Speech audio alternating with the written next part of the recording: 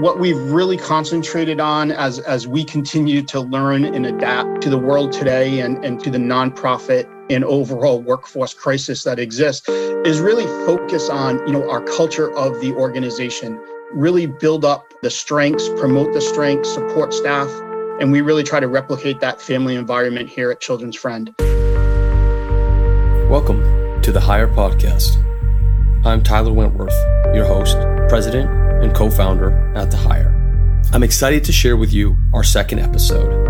I sat down with David Caprio. David Caprio is the president and CEO of Children's Friend, the innovative leader in improving the well-being and healthy development of Rhode Island's most vulnerable young children. Thank you for checking out our second episode. Let's get right into it.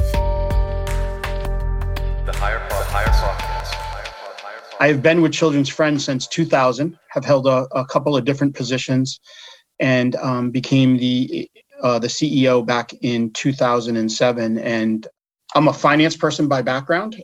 So when I first came to Children's Friend, I came as the director of finance. That's the background I bring, and get to work with, a team of educators and social workers and nurses and nutritionists and many other disciplines to create the organization that we have today. What can the nonprofit world do better? And what have you guys done to really bring that top tier talent to your organization? What we've really concentrated on as we continue to learn and adapt to the world today and to the nonprofit and overall workforce crisis that exists. And so, when I talk about the culture of our organization, we serve obviously children and families, and we believe kids do best when they're in a loving and safe family environment. And we really try to replicate that family environment here at Children's Friend. And we have really invested to continue that culture of family. We're there to support each other. Whether that be, flexibility in work arrangements, hours, schedules, time off, but really, investing in an employee and someone who's worked for us and given it its all and, needs a little bit of flexibility here and there. That's what I think we can really continue to do. I think we've done it pretty well. Just that this organization kind of building on that, that family culture. You don't come to the nonprofit world, first of all, to make a lot of money. It's not why people come. They come because they really want to make an impact on the mission. They really have a passion for the work that we do. I don't think that's an excuse for nonprofits to, not pay adequate wages, but we're probably not going to be, industry leading across many industries. So, we really try to support that and cultivate that as much as possible. We try to be responsive to the family that we're working with, our employees. And we know that a lot of young people coming out of colleges now are coming out with lots of student loan debt.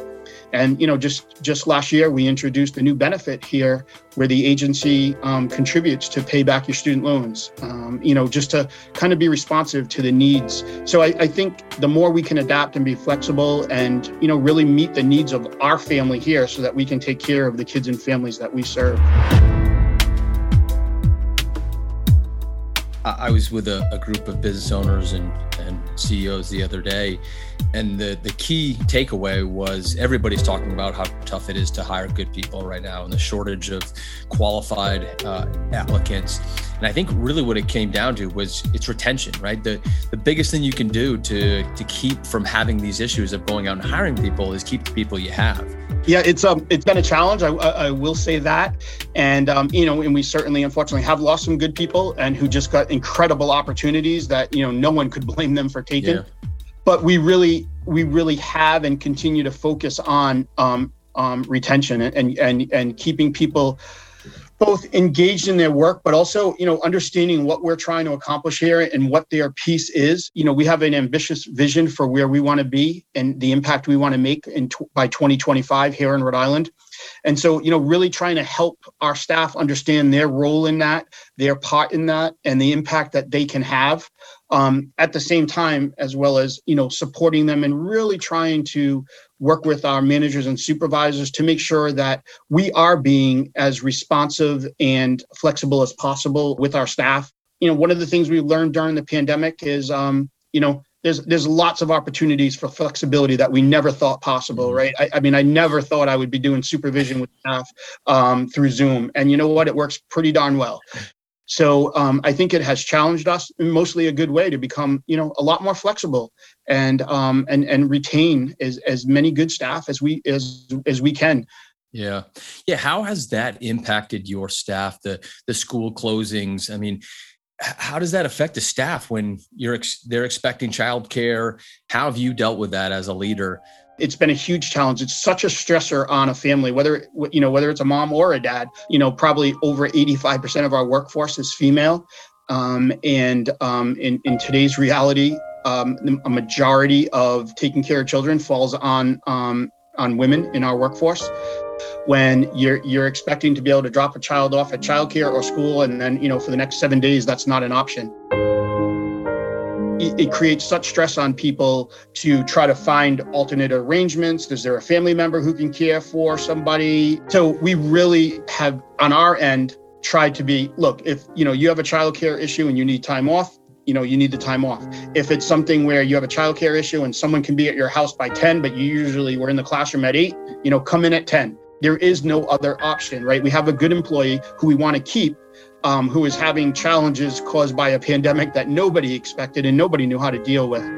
But on the same side of that, that creates a lot of stress on supervisors. They're working on schedules constantly, on trying to figure out coverage on coworkers. So it's how do you balance that? And we have days where the entire staff, we close all our classrooms, our entire staff comes together for meetings, just to kind of break the cycle for a day or two and allow people to, catch their breath. Yeah. I mean, how do you get a pulse on the mental health of your staff? I mean, with everything that's going on, it's got to be a tough, a tough job right now. It absolutely is. And honestly, at the very beginning of the pandemic, I don't know that we paid enough attention to that. We were all reacting to the pandemic and how it hit us personally. And honestly, our staff, they were mostly focused on how it hit our families that we serve. And, some of our families, live at that safety net level, and there were immediate and dramatic negative impacts from the pandemic on our families. And staff were literally on a daily basis delivering food to families just so they had something to eat until food banks reopened. 6 months into this, we're just burnt out. And that's when we really said, we need to stop paying attention to this. We need to, make sure that our staff don't get burnt out, because that doesn't help anyone for the long run. Through, additional time off, we did, emergency paid time off for staff in addition to, sick and vacation that was allowed. Emergency pay was a benefit we rolled out. We also rolled out a online, mental health support system where, people could sign up and, have access to all types of different resources to help them, just reduce the stress in their life, relax a little bit, get some quiet time, certainly reach out for professional help if needed. Those things have been very well received by staff, and also just, regular check-ins with staff, how you doing? Really making sure that managers are touching base with staff and we're touching base with our managers. Simple little things like sending them a gift card, thank you. It's been a tough 6 months. It's been a tough year. And just sending that out and saying thank you to staff, it really means a lot, because it's important that staff know that, the agency understands to some point what they're going through and is here to support them. We've tried to really do things like that to recognize and appreciate our staff during this. Tell me a little bit more about Children's Friend, their mission, some of the programs. There's a lot of programs. How have those expanded over the years? Do you bring new initiatives every year, or kind of how have it developed since your time there? Just to give you some history first, we're an agency that goes back to 1834. We were founded in the India Point section of Providence as an orphanage in 1834. And we were founded at a time when, government didn't take care of children. There was no child welfare system, and kids were literally abandoned on the street.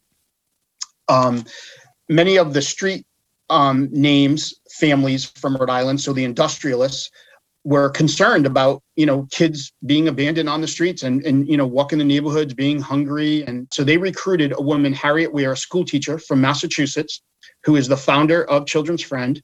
And Harriet came to Rhode Island to found the Children's Friend Home, which was an orphanage. And it was to take kids in off the street who were literally, out there on their own.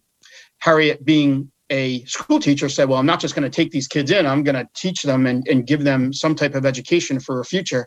Adoption and foster care is still core to what we do.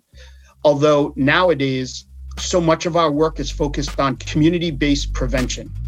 Our mission here at Children's Friend is to be the innovative leader in improving the well-being and healthy development of Rhode Island's youngest and most vulnerable children. We want kids to be safe in their communities and growing in loving homes. That's where we want them to be. Programs like Head Start, which is an anti-poverty program from the 60s, which is education, but all the types of support services for families, for low-income families and kids at risk.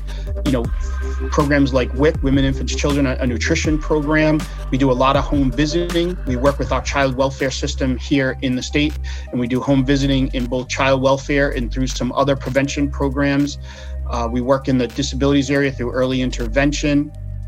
We do childcare, pre-K classrooms, nurse home visiting, different types of evidence-based home visiting, and really focus on those families. We're going to work with a family mainly because they have a child under the age of 5, so a pregnant mom with a child up to age 5. That's the reason we're involved with a family.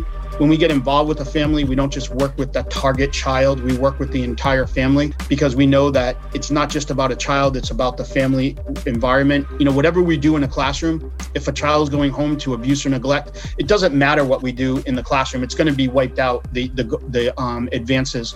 So we really try to work with and support the entire family through any challenges that they may be having.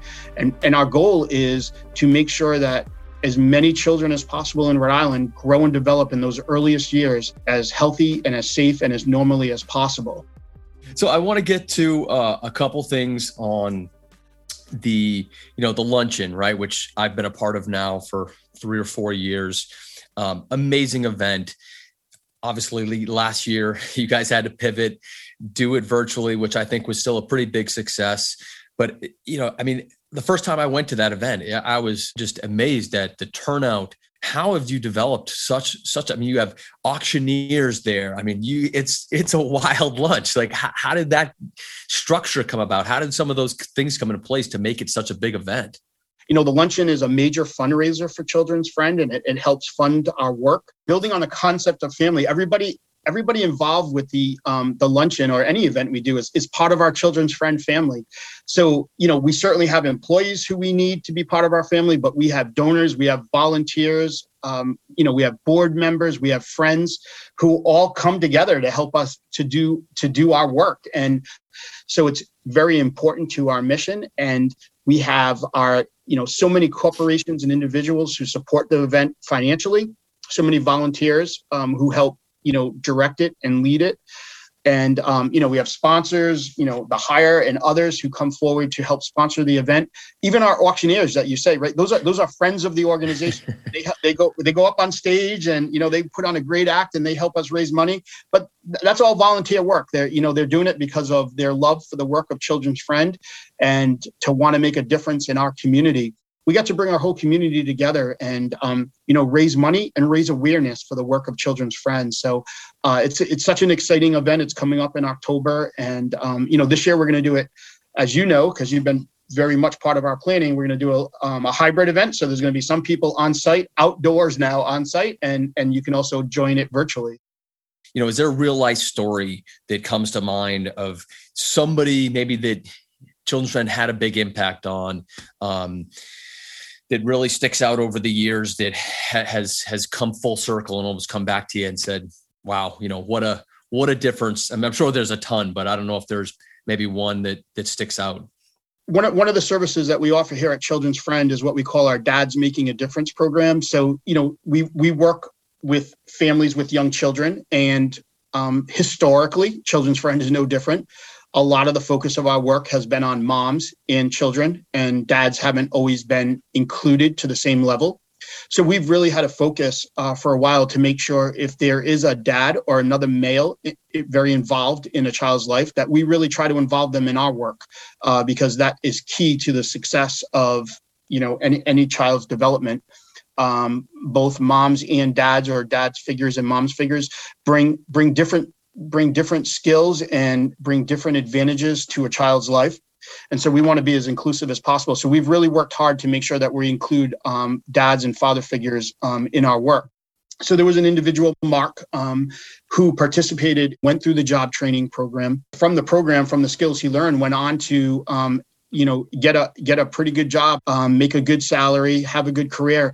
But right before he was getting ready to graduate from the program, after the 13 weeks and the official graduation was held, Mark and his family were in a park in Providence near their home, and they saw a man gasping for breath, and it was related to probably a substance that he had ingested. There were many bystanders around, and Mark ran over to him.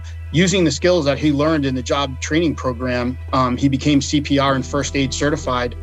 He performed CPR on this gentleman until the first responders arrived, and then they took over. But Mark was credited with saving this man's life by keeping his blood flowing and oxygen moving through his body while we waited for first responders. And so that's just an example of not even the focus of the job training program, but a benefit of the comprehensiveness of the work that we do at Children's Friend. It helped Mark get his life and his family to a much better place. And he also saved the life of somebody else in the community at the same time. Well, that's amazing. And I want to thank you for giving the opportunity to work with you and coming on today. It was really a great conversation. The Higher Podcast. You've been listening to an interview with David Caprio, CEO of Children's Friend. I'd like to thank David for the time and thoughtful conversation. If you're local to the Providence, Rhode Island area and would like to learn more about Children's Friends organization, or want to find out how you can volunteer your time, join an upcoming event, make a donation, please make sure to visit www.cfsri.org. They have a couple big events coming up. There's a ton of information on their site to read through. The Higher Podcast is produced and edited by Nathan Tower at Nonsensible Productions. I'm Tyler Wentworth. Thanks for listening. Please follow The Higher as we have some really exciting interviews coming up this fall. As always, if you have questions, feedback, or want to be a guest on the show, you can find us on LinkedIn, Facebook, and follow us on Instagram at The Higher Goat, or reach out to me directly to schedule a time to speak. Until next time, I'm out.